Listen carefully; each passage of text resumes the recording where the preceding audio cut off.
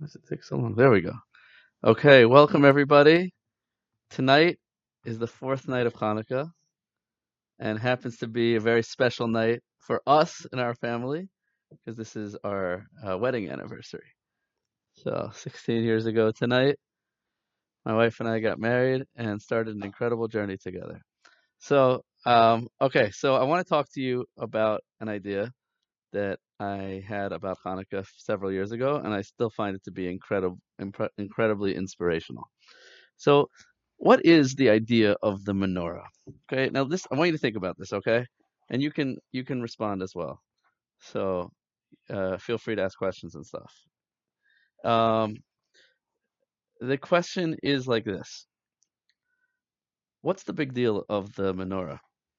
You know that miracles typically in Jewish history serve a purpose, right? Jews are about to be killed, Egyptians closing in on them, splitting of the sea. Oh, save the Jews, right? The menorah served zero purpose, the miracle of the menorah. Why? Because there's a rule in Judaism that if like everyone is impure from like so there's something called spiritual impurity, tuma and tahara, which comes about through contact with dead bodies and other substances. And the idea that after fighting a war, so the majority of the people were impure for having come in contact with corpses. And there's a problem. They want to light the menorah in the temple, which is a mitzvah that's done every single day in the temple. But they don't have any oil that's pure. So they're searching and searching for pure oil. But the mystery of this whole story is that there's a rule in the Torah that if everyone is impure, so it's okay. You don't have to worry about it. Just light impure oil. It's not an issue. So why was it such a big deal? They had to find pure oil, and then they found this one jar of pure oil, and they lit it, and it burned for 8 days. Wow, like I mean, it's not a bad thing, but it's like akin to your like cell phone battery not dying for 8 days. Like oh my, like we just bought a hybrid minivan, and I'm telling you, this car is like the modern Hanukkah story. We've been driving it now for about just shy of 2 weeks. 2 weeks tomorrow. We bought it on a Thursday night.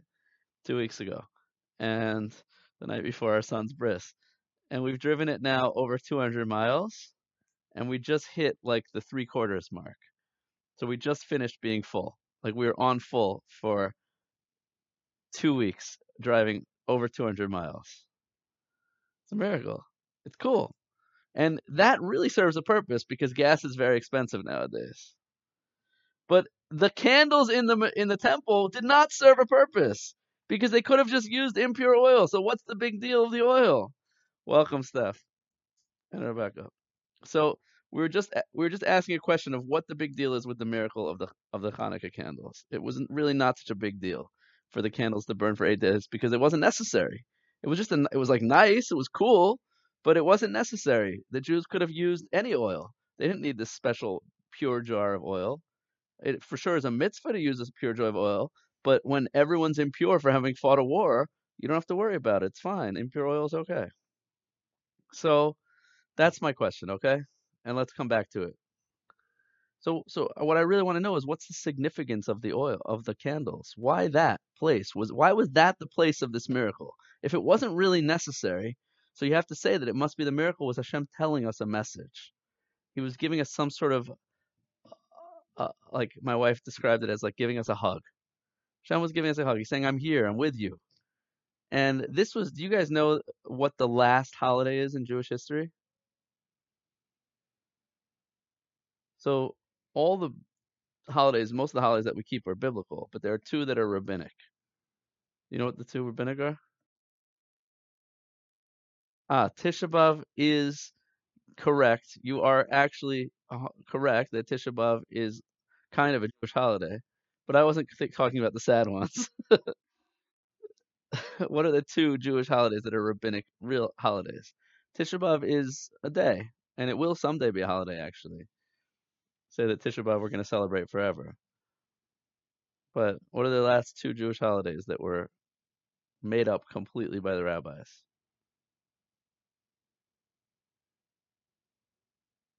I'll give you a hint. One of them is yes. Purim is one of them. And what's the other one? Chanukah. Purim and Chanukah. Which one came last?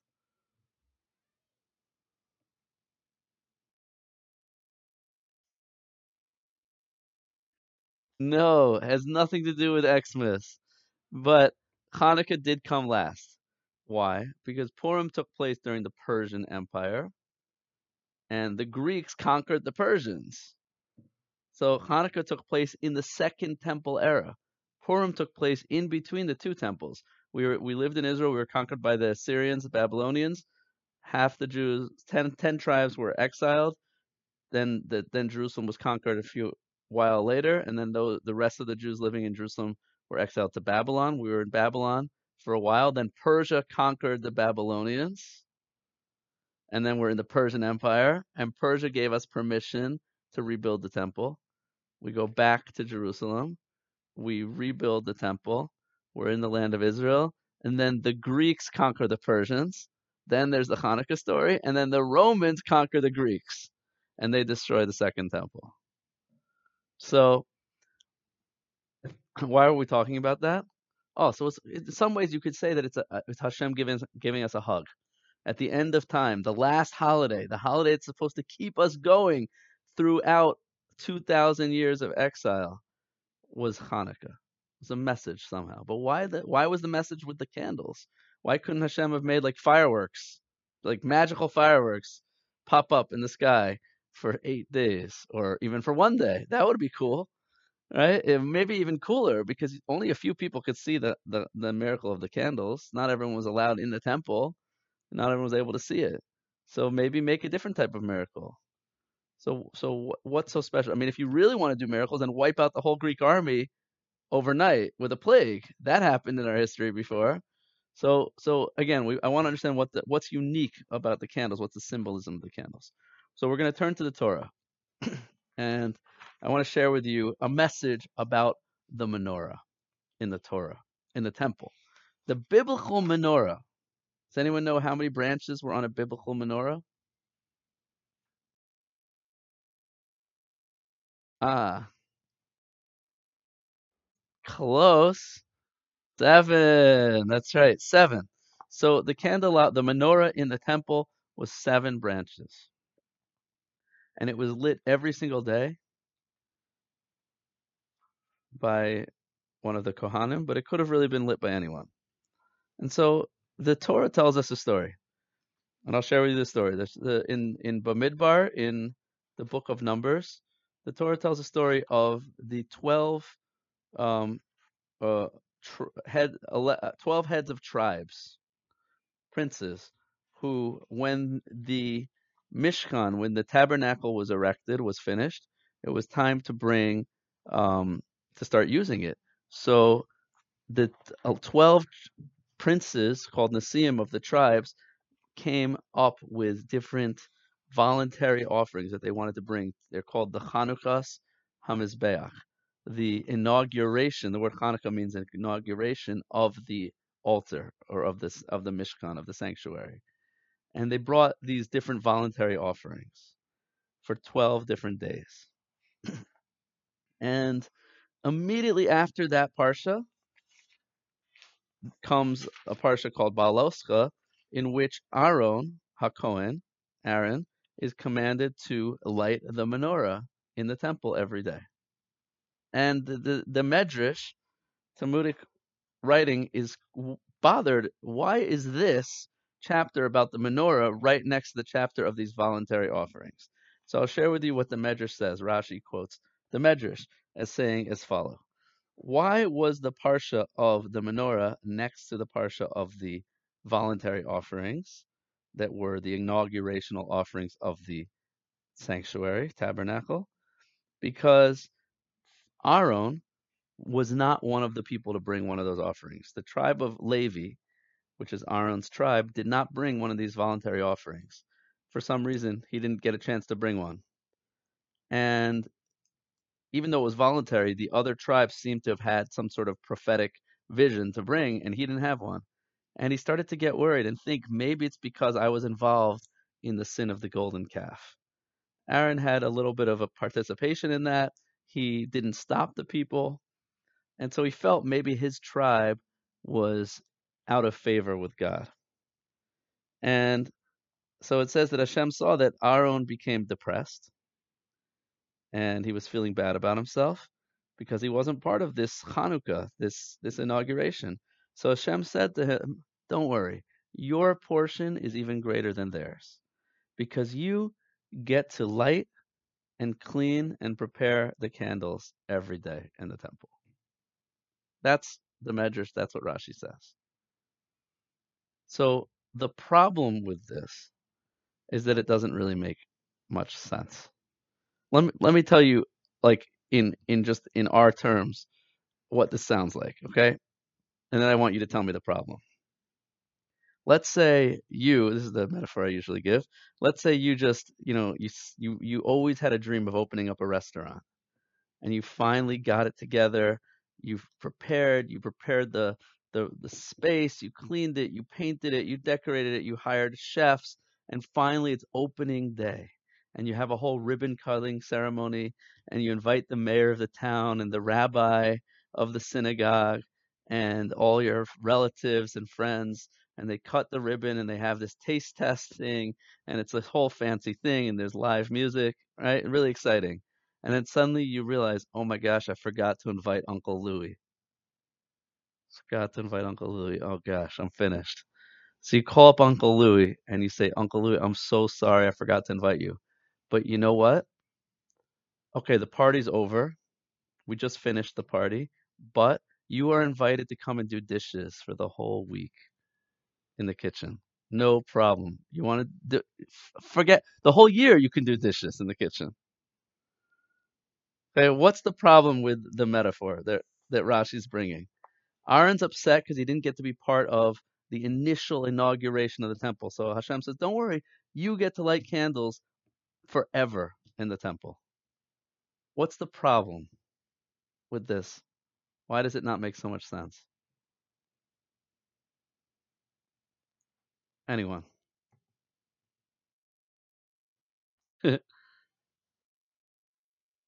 So it's kind of it's not really a chore. It's a mitzvah to light the candles, but okay, I did say it's like a chore. It's yeah, he says you get to light them and clean them out, and every day clean them and light them. So kind of chorey. Yeah. What else? What else is weird about it?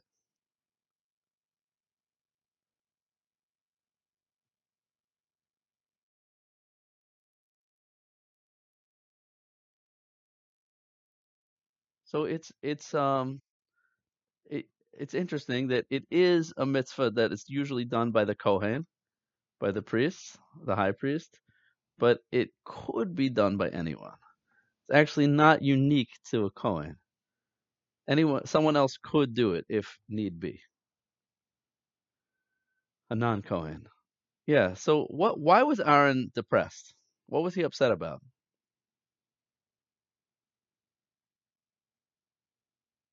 What do you say?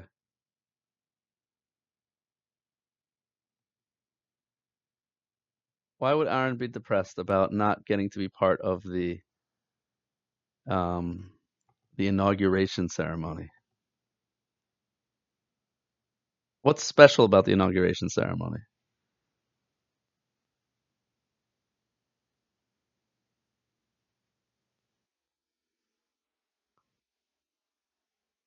Okay, that everyone else was part of it, but why specifically that? Why was that thing special?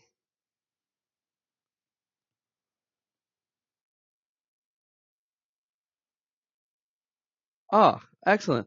Yeah, it was celebrating the completion of the tabernacle, and it was the very first time that sacrifices were brought there, right? So there's something special about the inauguration of something, the first time something's used. But so then, if you're upset because you didn't get to be part of the first thing, so what kind of answer is it for me to tell you, yeah, so you can just do something else, right? It's no connection. Do you guys get the question?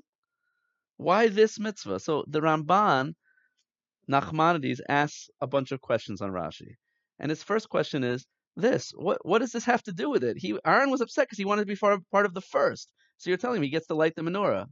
Thanks. Like okay, great. but it's not the first.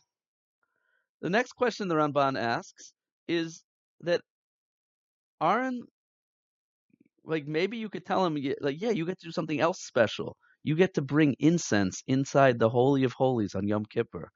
Only a Kohen Gadol, the high priest, is allowed to do that. But why does he tell him a menorah, lighting a menorah, which isn't even something that only a Kohen can do? It's not like even unique to Aaron. He's saying you get to light the candles of the menorah, but you know what? So does everyone else. Whoever doesn't have to be the Kohen that's lighting the candles. And on top of that, the Ramban says, yeah, it's a mitzvah. No, no one else voluntarily does it. It is done by a Kohen, but it happens to be there's a rule that a non-Kohen could do it. All right, so it's as opposed to a lot of things that only the Kohen can do. And on top of that, the Ramban says, like, what about all the other sacrifices? And furthermore, like, yeah, so Aaron didn't get to bring one of those first voluntary offerings, but you know who offered up all those voluntary offerings for those 12 days? Who do you think was the one offering them up on the altar? It was Aaron, the Kohen. He was the one doing the service. So, like, okay, he didn't get to bring the offering, but he actually did every single one of them. He was like intimately involved with the whole process more than anyone else. So why is he so upset? So I believe the answer is that because he wanted to be part of the first. He wanted to be part of that first flame. But then the question is, so why was he given a mitzvah that's just done every day? It's a mitzvah done every single day.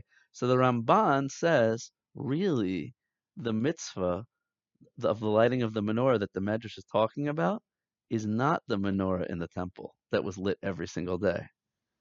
Says the Ramban, it was talking about a different Chanukah, the Hanukkah that would take place several thousands of years later when the Maccabees fought the war of the Greeks and they eradicated the Greek army and they came to the temple and they didn't find any oil and then they took this one jar and they lit it and it burned for 8 days.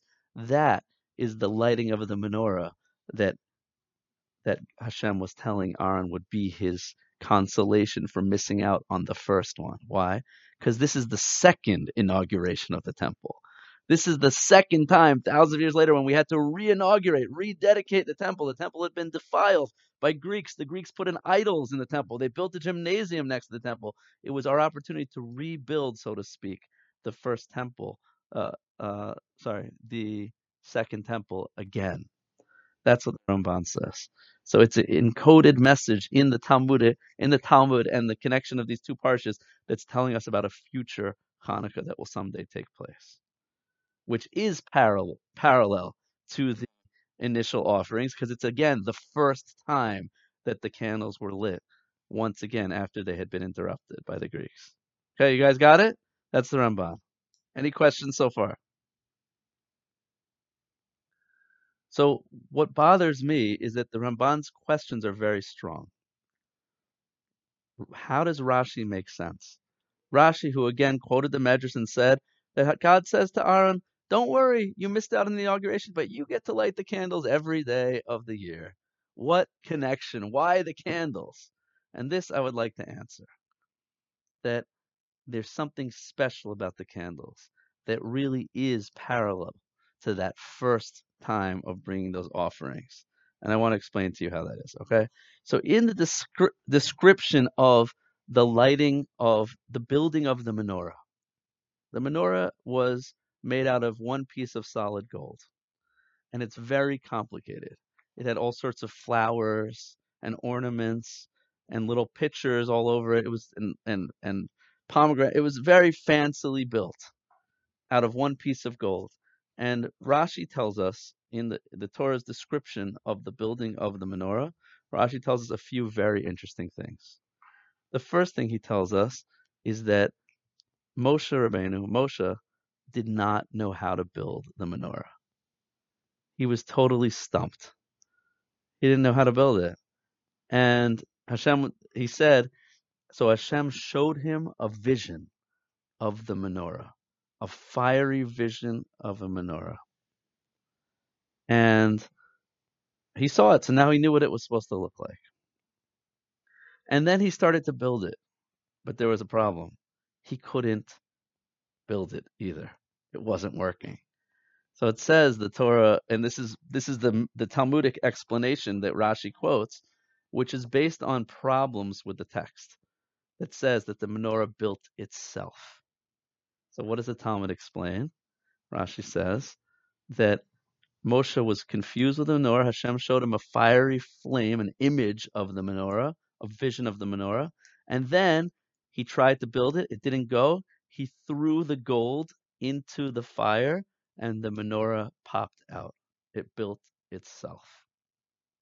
That's what the Talmud tells us. And the question I have on that is, well, let's see if you guys can think of any questions on that story. Besides the menorah magically building itself, which yes, I know we've never experienced anything like that in our life. But what do you think are there any problems with that story? Moshe doesn't know how to build a menorah. Hashem shows him a fiery image of it, and then he still can't figure it out, and then the menorah builds itself.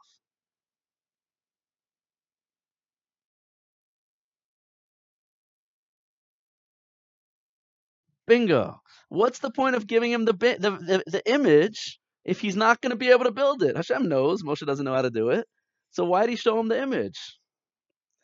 So in this, I believe, is encoded an incredible message for all of us. That according to Kabbalah, every experience in life has two primary phases. You might have heard me talk about this before. There's the phase of inspiration, and then there's the phase of integration. What do I mean by that? That in life, everything begins with a free gift, and that's called inspiration, where something comes easy. It's called, in English, beginner's luck or love at first sight. It's where everything fits together and goes easily, and it's the way most journeys start. A lot of times you start a new job, it's going great, a new class, fantastic. You meet a new guy, a new girl. Oh my gosh, it's instant connection, love at first sight. But the reality is, anyone who's been alive longer than a couple of years knows that those first sparks do not last very long. That love at first sight very quickly fades. I can't tell you how many times I've spoken to students who told me that they were in love, they found the right one, and then inevitably a week later, 2 weeks later, a month later, 3 months later, maximum a year later, they're like, no, Rabbi, it's what we had is gone. We lost that spark. Right? I'm sure all of you have experienced it sometime in your life where something went really well at first and then you just lost that inspiration. Another perfect example is like birthright trips to Israel. I've led a lot of birthright trips, and inevitably on the trips there are always people who are super inspired.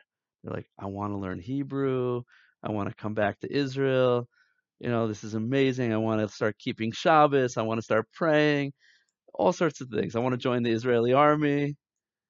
And inevitably, most of those people I never saw again after the trip.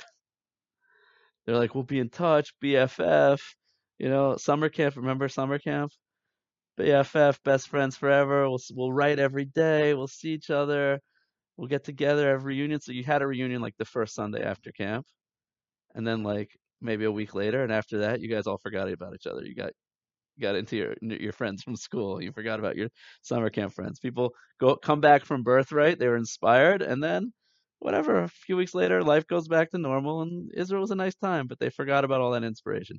Inspiration does not last, and according to Kabbalah, the reason for that is because inspiration is a gift, and free gifts don't last. And that's phase one. Phase one, according to Kabbalah, is called godless Rishon, the first expansion, or Rishon, the first light. And that is where you get picked up to a higher level, where you get turned on and inspired without having to do anything. And then You enter phase two, which I call the phase of integration, is where you lose the inspiration and you are dropped down to wherever you used to be, and you're alone. And the question is, what do you do with that inspiration at that point? That's really what separates the men from the boys, or in this case, the women from the girls. Um, what do we do with our inspiration? The classic example paradigm for this in Judaism is Passover, Pesach. That on Passover we were lifted up to a very high level of spirituality and prophecy, and then we got out of Egypt after that night, and we were dropped in the desert, and we lost that inspiration, and we had to wander through the desert for 49 days until we get to Mount Sinai. And the goal of the time of losing the inspiration, what do you think you're supposed to do during that time when you lose the inspiration?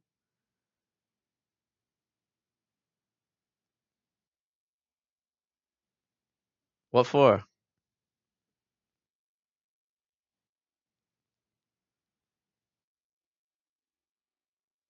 Ah, excellent. So the goal of life is not inspiration. The goal of life is growth and integration, internalizing the stuff that we learn. It's not enough to learn stuff. We have to internalize it. We have to digest it. We have to make it part of our life. So the purpose of this phase of integration is exactly that, to internalize the inspiration, to own it, to work for it, to earn it, so that it becomes our own. And the true growth comes when you're not feeling it, but you do it anyway. When you force yourself to do it because you know it's right, not because it's easy and feels good. Just like in relationships, true love begins when the infatuation ends. That's when love begins. When you say, I'm still in it because I'm committed to you, not because I like you. That's the truth. Right, Steph? That's it. That's what love is all about, is commitment. Commitment to somebody despite the fact that you might not be enjoying it as much as you used to. Don't worry, the inspiration comes back. But at that point, you've owned it, you've earned it. Now it's yours, and then it lasts at least a little bit longer. And then enter into phase three, which is you have to go through the whole process again and get it even deeper. So the problem with us, most of us, most everyone nowadays, is we live in a disposable generation. All right, everything's easy. We throw stuff out after we eat it. Disposable plates. That's just a metaphor for everything in our life is disposable. We are addicted to easy highs.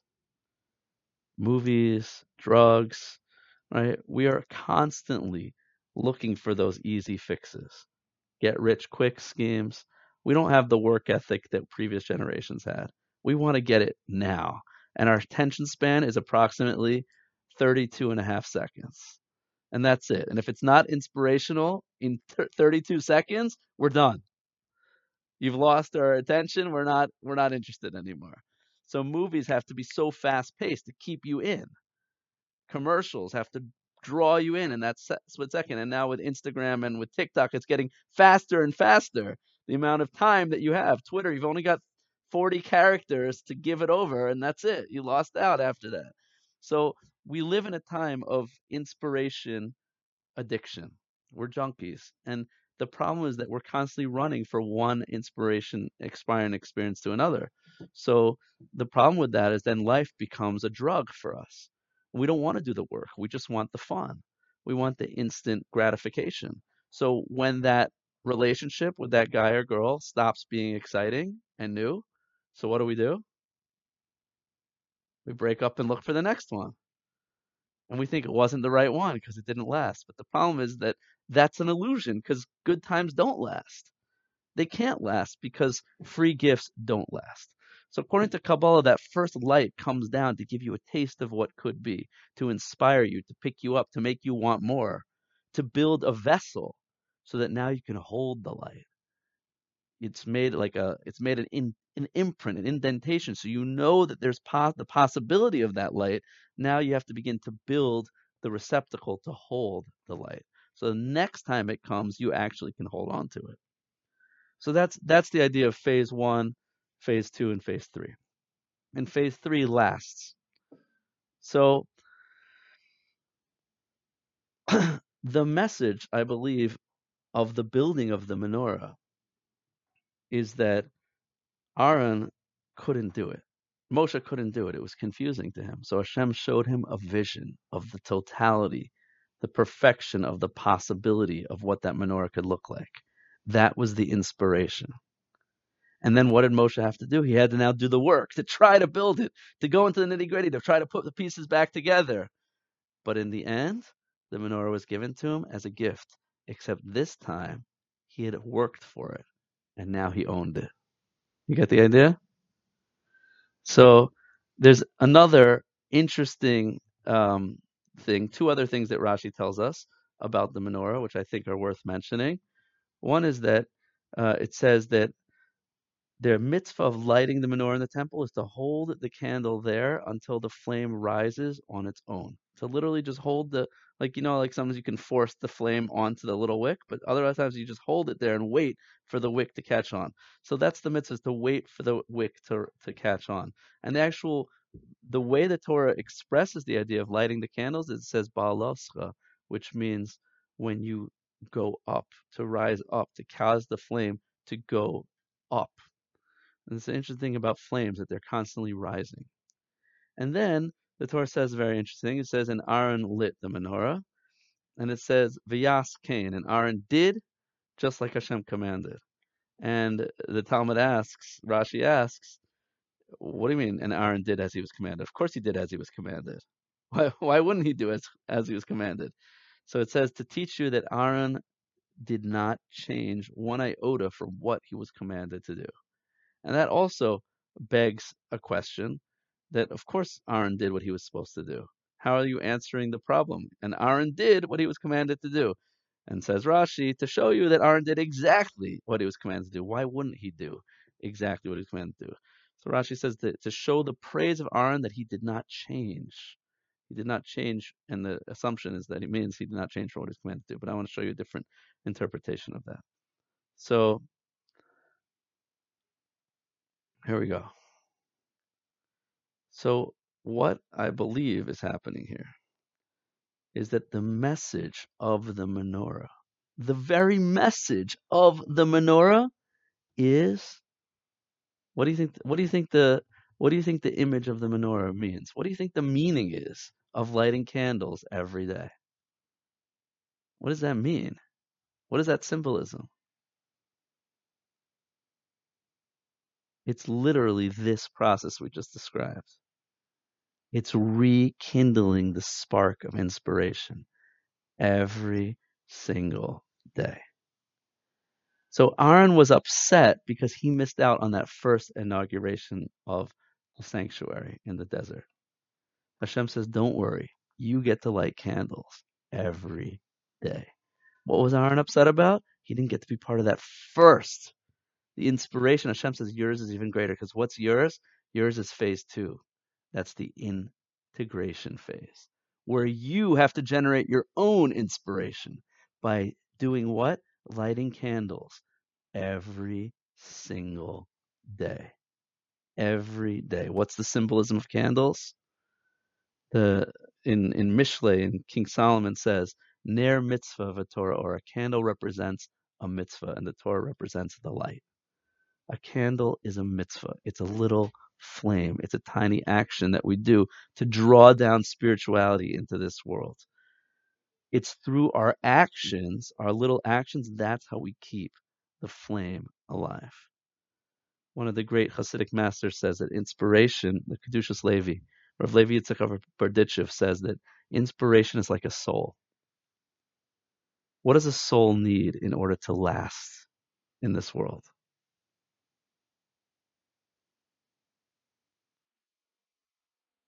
The soul has that. The soul is the spark.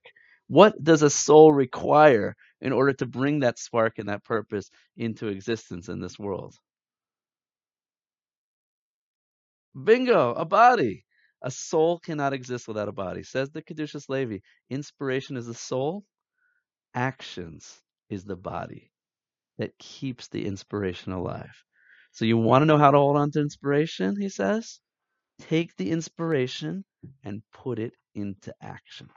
When you're inspired, You go on a birthright trip, you're inspired. You get married, you're inspired. You have your first kid, you're inspired. You experience a Jewish holiday, you're inspired. Something amazing happens to you, your life is saved from a car accident, you're inspired. What do?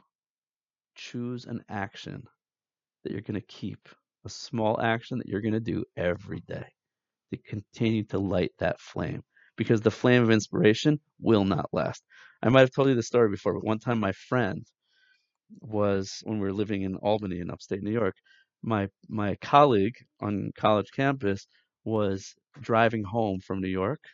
We actually, I'm pretty sure we both were in New York, I think, for the same conference, and then we drove home separately, I think. And he was on his way home, and it was the winter, and it's very icy, and his car skidded and literally did a 360 in the middle of a four-lane highway and stopped in the middle of the lane facing the oncoming traffic. And it was like super scary. Thank God there were literally like no other cars really on the highway, and the cars that were there were able to go to another lane, and they were fine. But he was totally shooken up. He said, "Felt like I literally stared death in the eye. I felt like my life was over." And he said this that when he got home, he was so thankful to be alive. He grabbed his kids, woke them up, hugged them. He said for the next few days, he told me he felt like he was walking on air. He said, I was so excited to be alive. He said he was like literally taking out the garbage, singing, I'm so happy to be alive. This is amazing. I get to take out garbage, changing diapers. He was singing, I'm alive. And I said to him, I said, this is amazing, but I want you to know it's not going to last. He's like, what do you mean? This is my new reality. This is it. I appreciate life. I'm never going to lose this. I said, I'm telling you, it's not going to last. 2 weeks later, he's like, lost it. Because that's the reality is inspiration doesn't last. But what does last is your actions and your choices. When you put it into a habit that you keep every day, it will be with you forever. And you'll always be able to bring back that inspiration because now you've earned it. You're now working and growing through the darkness. So that is the message of the menorah. So Aaron is depressed. He wasn't part of the first inspiration. Hashem says yours is even greater because you get to bring the constant inspiration that comes from you, which is much greater. And it says the Ramban, no, it's talking about a different inauguration. Which one? The time in the temple of the Chanukah story when they relit the inspiration when they didn't have that oil. So the Ramban also is saying the same idea because that again was our choice. We didn't have to look for oil. We had oil, impure oil, but we wanted to do it right. Went the extra mile. In fact, the whole war against the Greeks was a war against assimilation. We said we want to stand up for what it means to be a Jew. We don't want to be Greek. We don't want to worship the body in the Olympics, in the gymnasium, working out naked. We don't want to worship the mind in Greek philosophy. We want to worship Hashem. We want to connect to the soul, which is beyond the body and beyond the mind. The mind and the body are just vessels to hold the light of the soul. And in fact, the candle represents the body, and the flame represents the soul. It's something that comes from above. That's the idea that Aaron had to hold the candle there until the flame rose up on its own, because the light comes from beyond this world. That's the idea of the candle. That's why flame is always running up. It's like trying to leap off of the wick. And the Tanya explains that that is a metaphor for the soul. The soul is constantly trying to leap out of the body. The soul wants to go back to oneness, go back to Hashem, but it's trapped in the confines of our body, just like a flame trying to leap off the wick. The problem is if the flame leaps off the wick, actually what happens to it? The flame were to jump off your candle, it would cease to exist. It needs fuel. It needs a body to live in this world. So too with your soul. If your soul would jump out of your body, well, that's called death. We don't want that. So we need to train the soul to connect to God while within the confines of the body. So I think that's the message that when it says that Aaron did exactly he was commanded, and Rashi says to show you the praise of Aaron that he didn't change. I think it means that he didn't change in the sense that his inspiration the 100th time was just as powerful as the first time. He was able to stay connected after hundreds of times of doing it. And that's really the place that we want to get to in our life. We want to learn to generate our own inspiration because that is the inspiration that lasts. So, um, so the Hanukkah story, they weren't commanded. They didn't have to use that oil. They chose to use that oil. They went the extra mile to find that oil. The fact that the candles burned for 8 days is just a message. It's a message that shows us the power of the soul. When you find that pure jar of oil, which exists within you, see, we think we've become impure from the Greeks, from the world around us that tells us you are a body. You are a body. Your value is how you look, what you produce, how smart you are, how much money you make. We say, no, my value is the fact that there's a piece inside me that is untouched by the values of the world around me. There's a piece inside me that's directly connected to the Creator. That's a piece of God Himself. That's the pure jar of oil inside each and every one of us. The miracle, the real miracle of this story is not that the candles lit for 8 days. It's that they searched for a jar when all seemed lost. When it looked like there was no oil left, they searched anyway because they knew there has to be a remaining jar of oil. Because the pure oil, the soul of a Jew, can never be extinguished. And if you search, that's the real miracle, is never giving up on yourself, committing to look for it despite all odds. If you agree to fight against the forces of assimilation, against the forces that try to tell us that this world is all there is, if you stand up and search and try, then even a small army can defeat the world's greatest empire. And you will find that oil. And when you find that oil, it's not miraculous that it's going to burn. That's what it does. It does burn because that oil is connected to the supernatural power of the soul. When you connect that piece of yourself within that can never be impure, when you tap into that, then nothing can stop you. And you can literally light a candle that will burn forever. I saw a great quote today. It says that we are celebrating on Hanukkah the fact that our ancestors, one second, let me find it.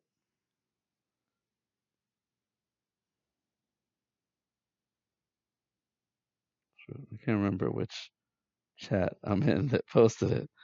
But on Hanukkah, we are celebrating the fact that our ancestors found one jar of oil that lasted for 8 days. That's miracle number one. Miracle number two is that we've been celebrating that for 3,000 years. Which is more miraculous, that the candles burned for 8 days or that the Jewish people have been burning for 3,333 years? That is a miracle that I want to be part of. I want to continue to light that flame. I want to continue to bring that inspiration into my life through small and steady actions. The Jewish nation has commemorated this miracle by lighting menorah for 2,185 consecutive years. Another miracle reminding us that God is with us. Be a part of this miracle. Light your candles today.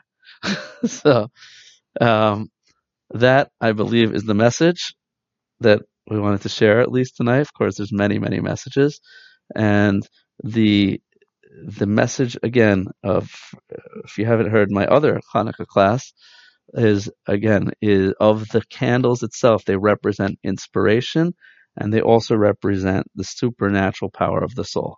The word for soul in Hebrew, neshama, comes from the root word shem, which means name or essence. Your soul is your essence. That letter of shin mem, the linguistic root in Hebrew, right? Every word in Hebrew has a 3-letter shorish, a root. And when you find that 2 or 3 letter root of a word, then you can understand different words that might seemingly be disconnected, which are actually very connected. So that word shame is the same word we find in the Shama, soul. It's the word of Sham, which means your address, Shamayim, which is heaven, the place of all addresses, the place of essence, the place of the soul. A Jew is called a Semite because we're descended from Shem, someone named Shem, who is a people of essence. That's what it means to be a Jew. And oil is the substance of essence. The way you say oil in Hebrew is shemen. It's the exact same root because oil represents the soul. How many days did the oil burn for? 8 days. How do you say 8 in Hebrew? Shemona. Shemona is the number of essence. The number 8 represents that which is above nature. The number 7 always represents nature. 7 days of the week, 7 colors in the rainbow, right? 7 represents the physical world. That's what the Greeks represented. The Greeks believed in worshiping the physical beauty of the world, the beauty of the mind, the beauty of the body. The number 8 represents the miraculous, the supernatural, that which is beyond the world. The message of Hanukkah is that 8 trumps 7. The supernatural always has the ability to win against the natural. And that's our reliance on miracles. We don't look for miracles, but we have to believe that they're with us every single day. And if we believe in miracles, then nothing can stop us. The greatest miracle is the fire that we have within our own soul, that pure jar of oil that has been burning for 3,000 years. All we have to do is learn to discover it, but it's within us. We have to always believe that it's there, and then we will find it. And once we find it, then it will burn miraculously, and nothing can stop us. Wishing you all a happy, happy Hanukkah.